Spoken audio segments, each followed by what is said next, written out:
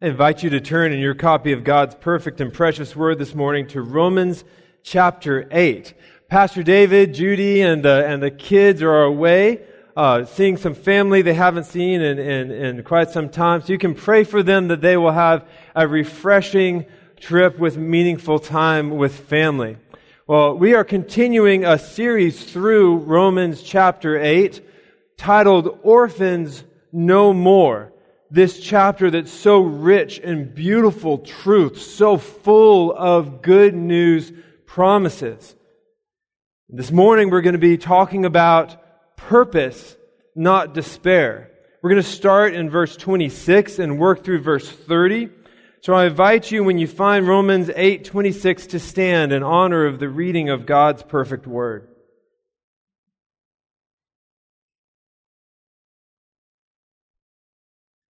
Likewise, the Spirit helps us in our weakness, for we do not know what to pray for as we ought, but the Spirit Himself intercedes for us with groanings too deep for words. And He who searches hearts knows what is the mind of the Spirit, because the Spirit intercedes for the saints according to the will of God. And we know that for those who love God, all things work together for good, for those who are called according to His purpose. For those whom He foreknew, He also predestined to be conformed to the image of His Son, in order that He might be the firstborn among many brothers. And those whom He predestined, He also called.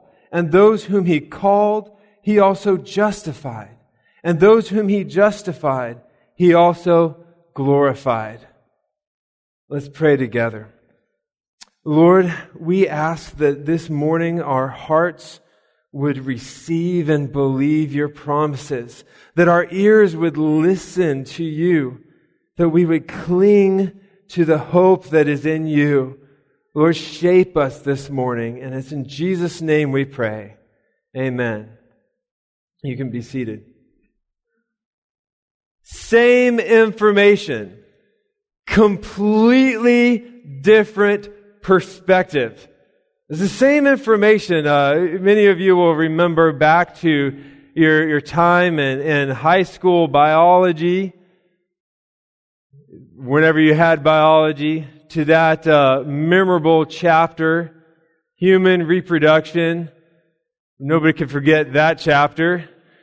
It had all of those graphic designs, everything like that. And they talked about the development of the baby within the womb. And it was interesting, but it was a science class. A completely different perspective years later when wife tells me, we're pregnant. Wow! There's a baby coming. And we get the book, the book that talks about everything in the pregnancy. And it describes the development of the baby within the womb.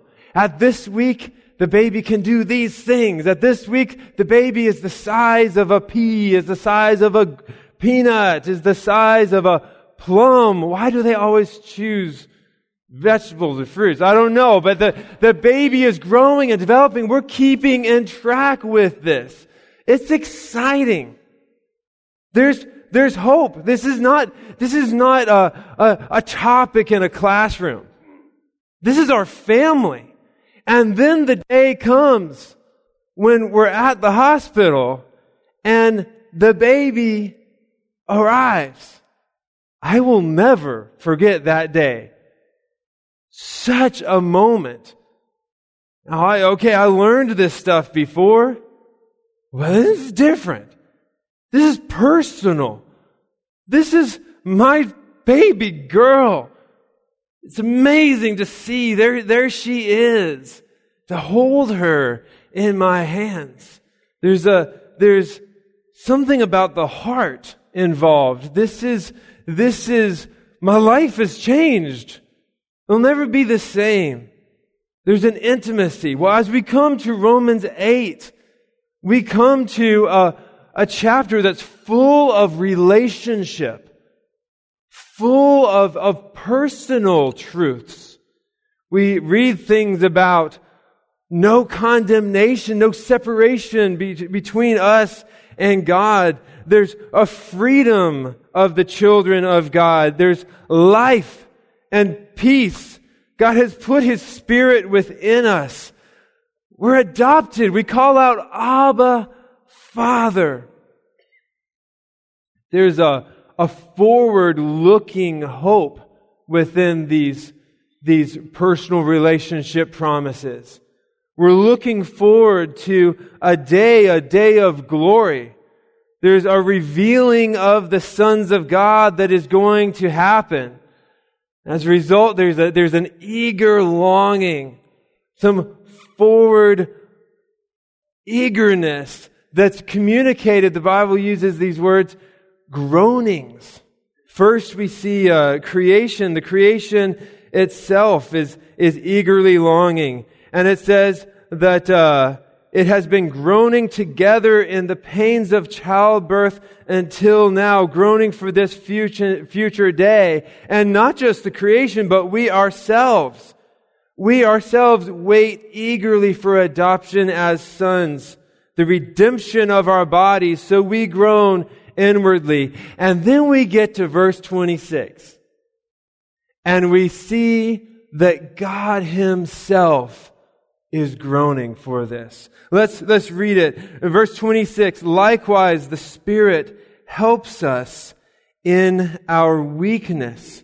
The Spirit helps us in our weakness. What weakness? We're weak in many ways, but here it's specifically talking about our weakness that He lists, that we do not know what to pray for as we ought. Our experience in this world is that we're in this tension between we know and we don't know. And there's so much that we don't know. At the top of the list of things that I should know, it would be myself. I should know, I should get that. But I find, if you're like me, you find sometimes we don't even understand our own psychology. We don't even get ourselves fully. I think about my children and I hear crying. Why is he crying? So-and-so pinched his cheek. Okay, so you get the so-and-so. Well, we'll keep it anonymous here. Why did you pinch his cheek? I don't know. And she's not just covering up, not wanting to say. She really doesn't know why she did it. And I can identify. Sometimes I don't even know why I do some of the things I do. I don't know why I respond in some of the ways I respond. We don't even get our own psychology. There's so much we don't know. If we thought, who is the most knowledgeable one here in this room right now among us?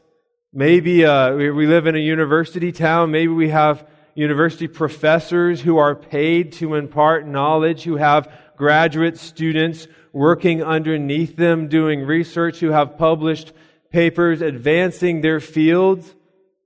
I know we have medical people here who have been through 22 years or so of education, perhaps more. Think about the knowledge of God. If we were to compare His knowledge to all of the water of the oceans, how much knowledge is the most knowledgeable here in this room? Could we say a droplet? There's so much we don't know. We know that we're supposed to seek first His kingdom, His righteousness. Yet we find ourselves like the crowd, looking to Jesus for bread and not even really fully getting our needs. But the Father, our Father in heaven, He knows what we need before we even pray. And here we find, it says, the Spirit Himself intercedes for us with groanings too deep for words. So creation's groaning, looking forward to the future day of glory. We inwardly are groaning, looking forward. And God Himself is interceding for us. The Spirit of God interceding for us with wordless groanings. Now, some people have read this and are thinking it's saying that God is helping us as we pray to pray with such groanings. And it's not what it's saying. He's saying very clearly, the Spirit Himself intercedes for us.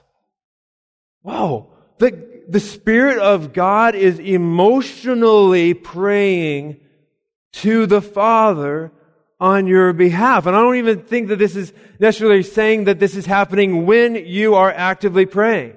But the Spirit of God is praying for you to the Father.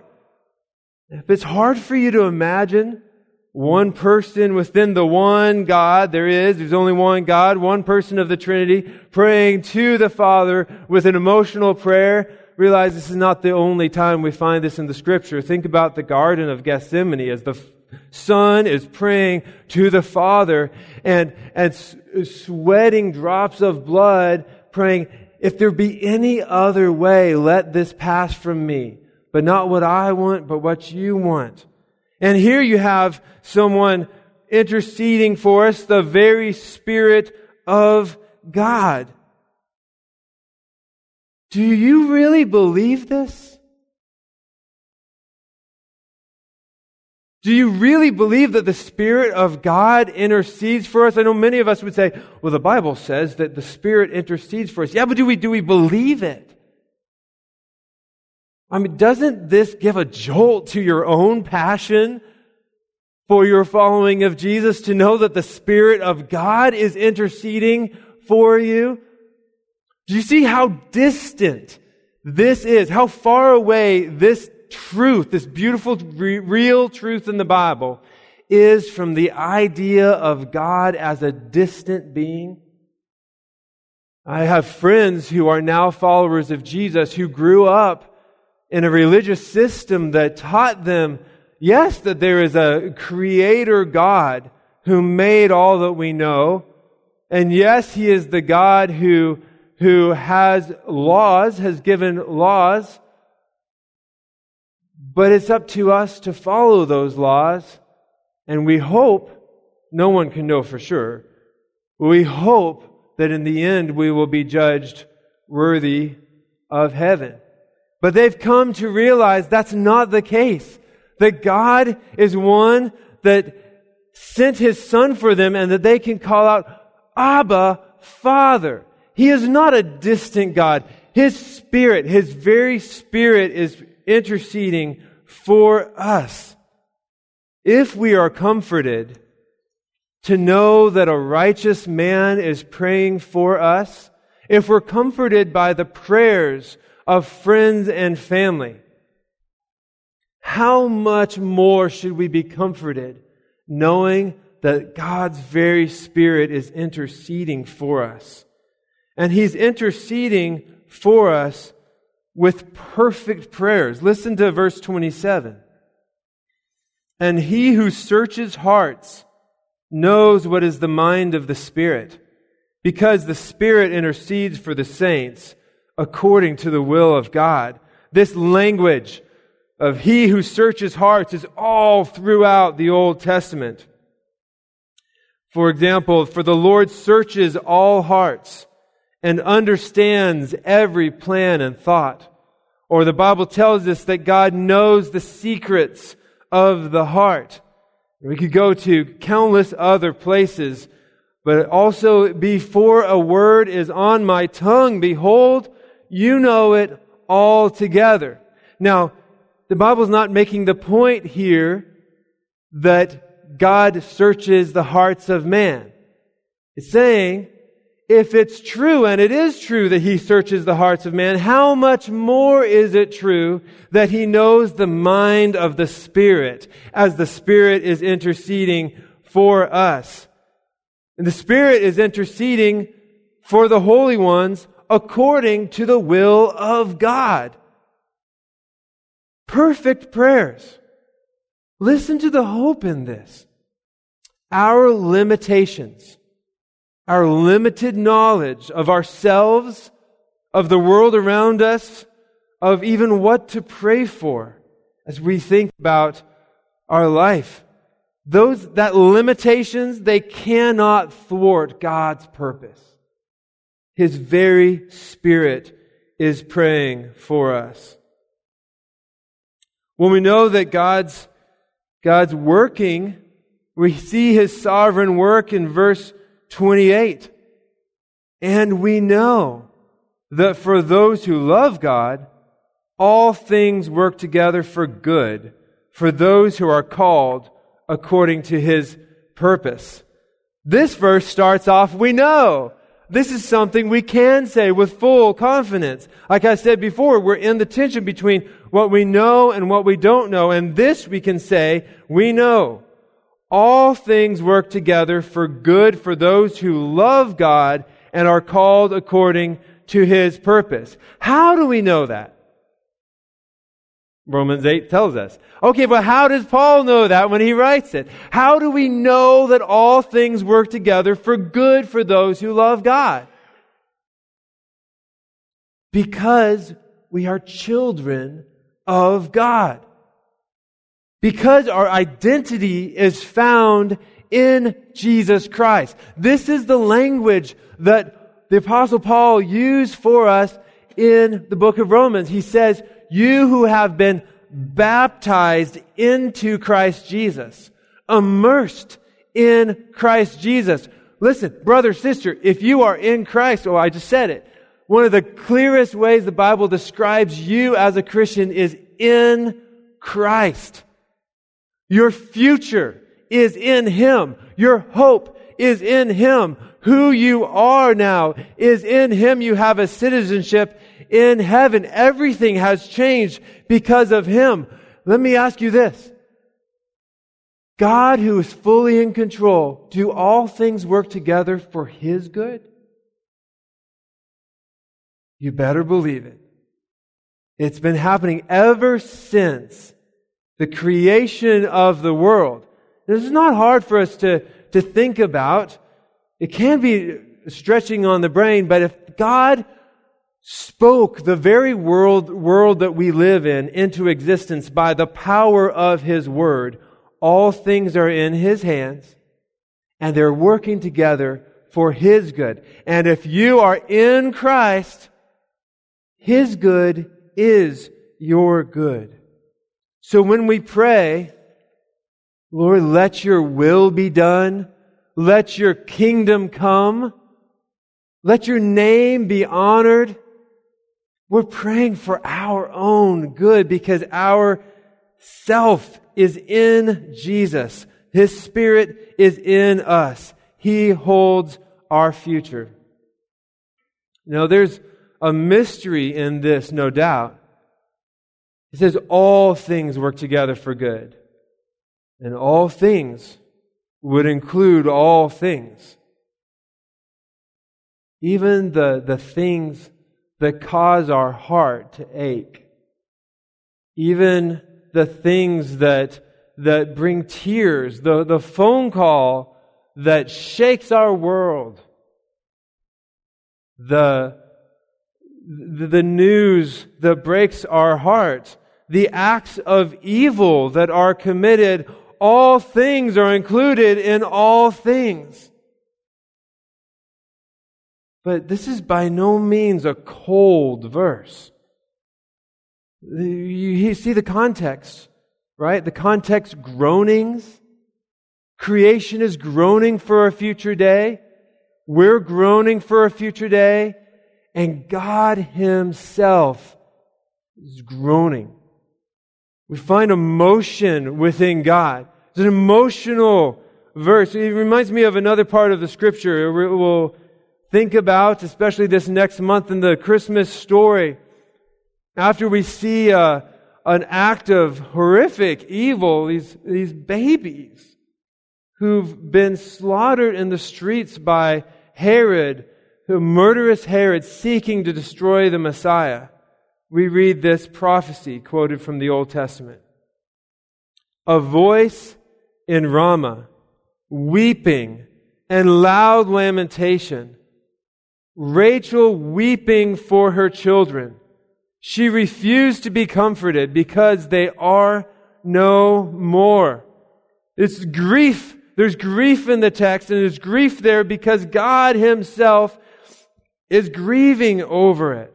This is not saying that all things are good. It's saying all things work together for good. We are not yet in the new heavens and the new earth. There's nothing in this text that I just read to you, this text about weeping and loud lamentation, Rachel weeping for her children. There's no kind of a tone that says, Rachel, get over it.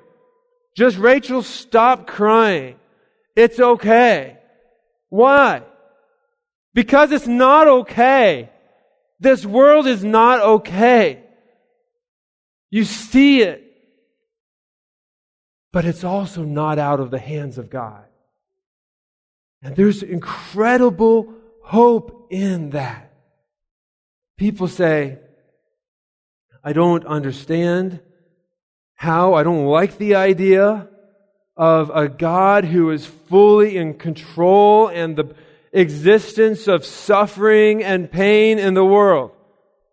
Well, whether we like something is not the key question. The question is whether it's true. And I think we should like this truth because it's beautiful, because of where we're heading.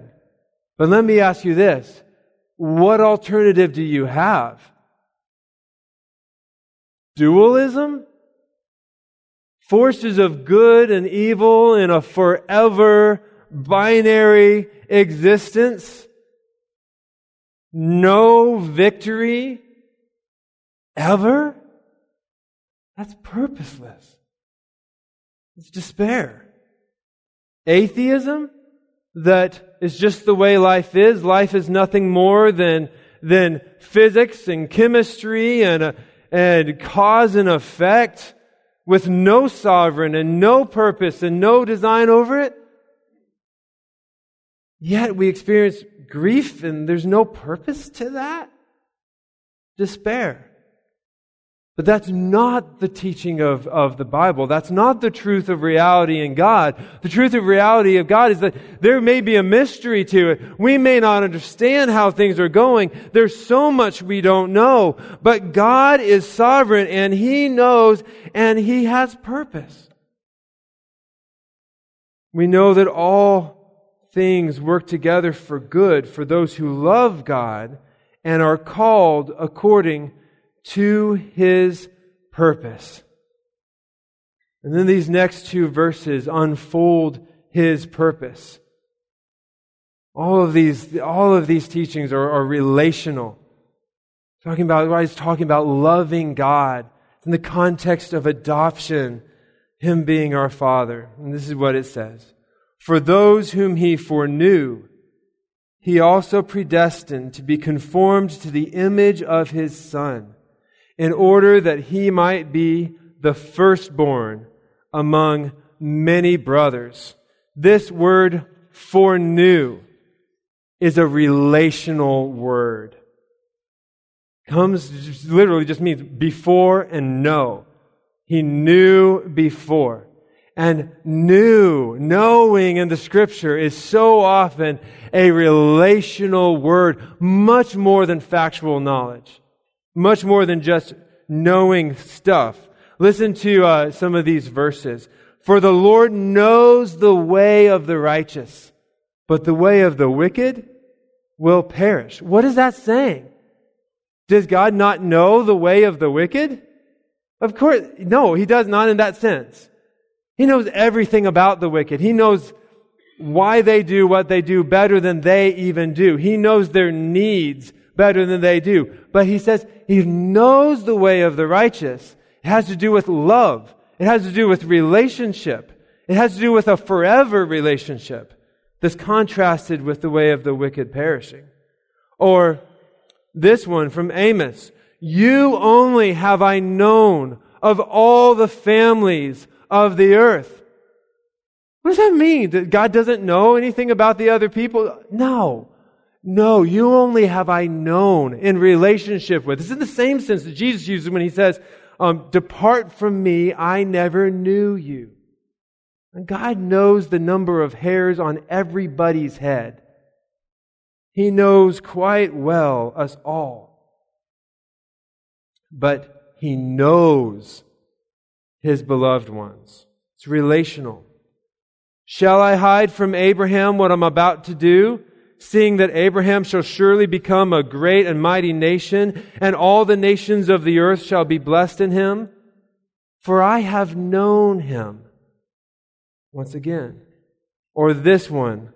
Before I formed you in the womb, I knew you. Before you were born, I consecrated you. It reminds me of what my parents used to say if we asked, where was I back then before of our existence? It reminds me of my maybe you say this to your kids, I say this to my kids too, but one time one of my kids pointed out our wedding photo and said, this was when Daddy married Mommy. And I was in Mommy's belly. And we're, no, we got to correct this timeline, child. All right? Back then, you were just a twinkle in your daddy's eye. That's what my mom used to say. That's what we say to our kids, a twinkle. Okay, it's a human analogy, much less than what the Bible's saying here. But you get the idea. There's already love. This knowing and loving are very synonymous. You could translate this, whom He foreloved. There's a relational aspect to this. The next word we get to, it says, He also predestined to be conformed to the image of His Son. This predestined word and pre-know, foreknew, are very close in meaning. But the first is very relational and the second is to appoint beforehand. It's got a direction to it. It doesn't stand by itself. You predestined to what? Predestined for what? We find it earlier, Pastor Nate read from Ephesians, it says predestined for adoption as sons. That He appointed us to be children.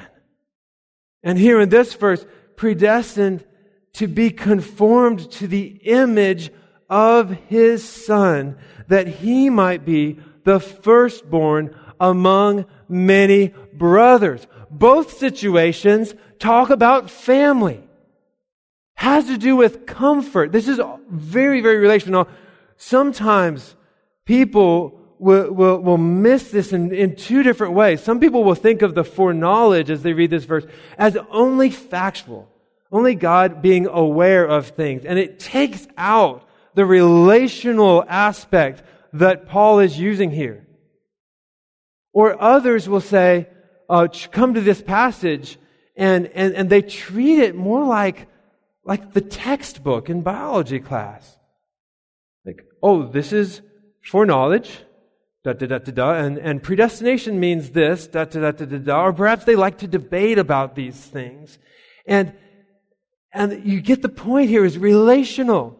That also takes away the relational power of what Paul is saying. He didn't give us these words, God didn't give us these words in noun categories, but as verbs.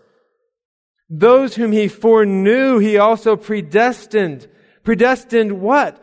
To be conformed to the image of His Son. I had one of my international student friends last year ask a question that I had never... It's great to study the Bible with people who come from different backgrounds who haven't been exposed to it before. Because sometimes they ask the best questions that I've never thought to even ask.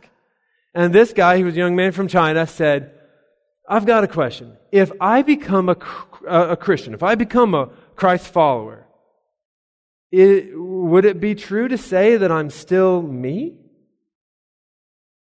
And I'm like, that's a really good question.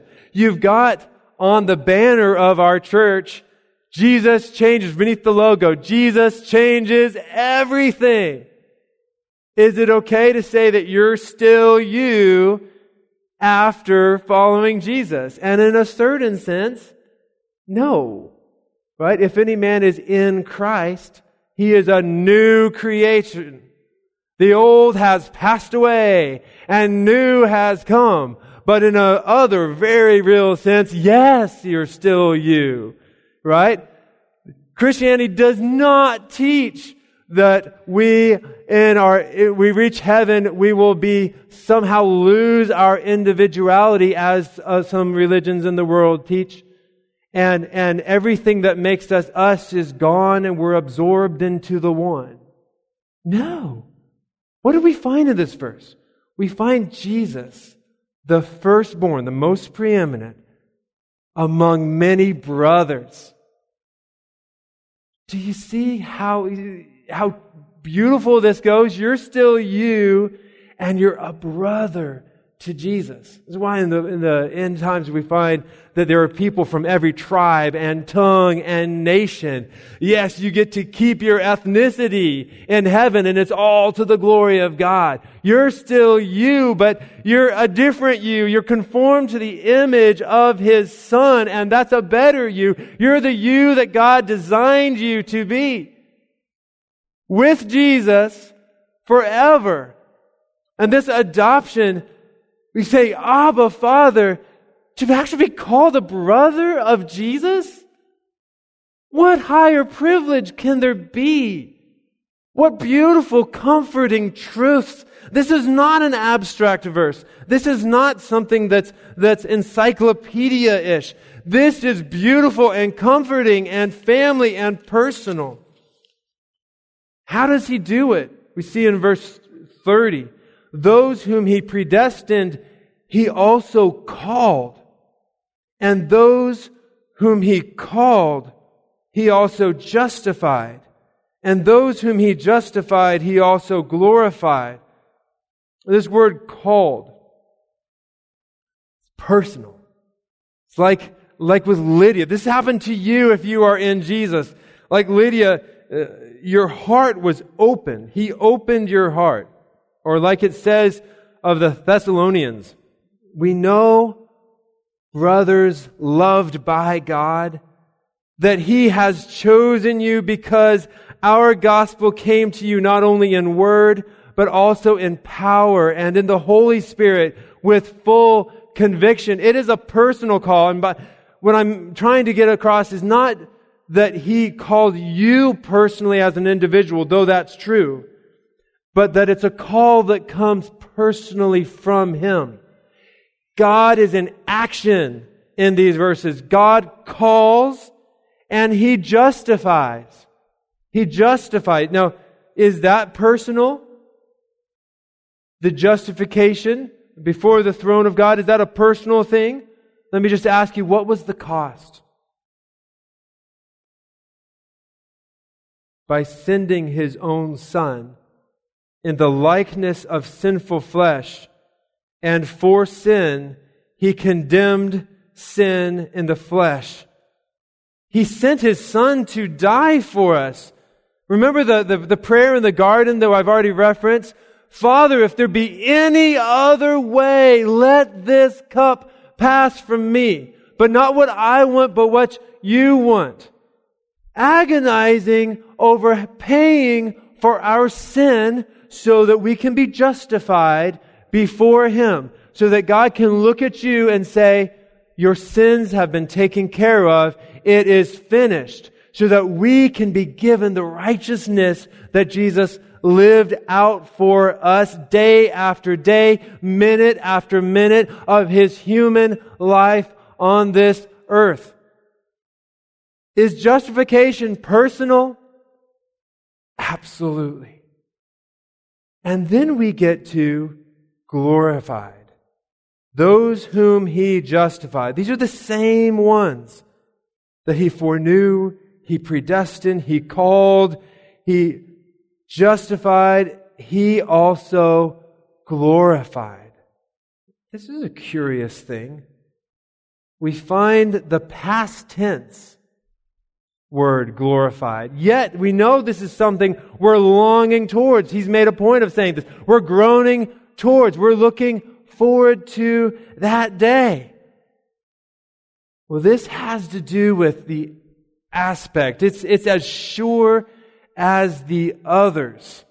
This is something that's so sure you can trust in. We don't have aspect much in the English language. I speak Ukrainian. There they have aspect. If I were to say, I read a book, and I meant I read part of a book, I would say that in a completely different way than saying I read a book, completing it. It's a different aspect, different verb, right? This has to do with that. Just as sure as you were called, just as sure as you were justified, you can know that we'll be glorified. This is an obvious question. If we say that the Spirit Himself is praying for us, interceding for us, why am I the way I am? If God Himself in perfect prayers is praying for me, why do I experience what I experience? God knows what He's doing, and it's heading towards an end. There will be a day of glory where the revealing of the sons of God will happen. There will be a day of glory that is to be revealed where we will be in the new heavens and the new earth, where groanings will be no more, where there will be peace and joy. We don't know, there's so much we don't know, but we know this. Everything will be okay. We are orphans no more. This is cause for great comfort, cause for great joy. This is not something abstract. This is not like being in a classroom hearing a topic. This is about our family. This is about our God. This is about our future. This is about our hope. We are orphans no more. Let's pray.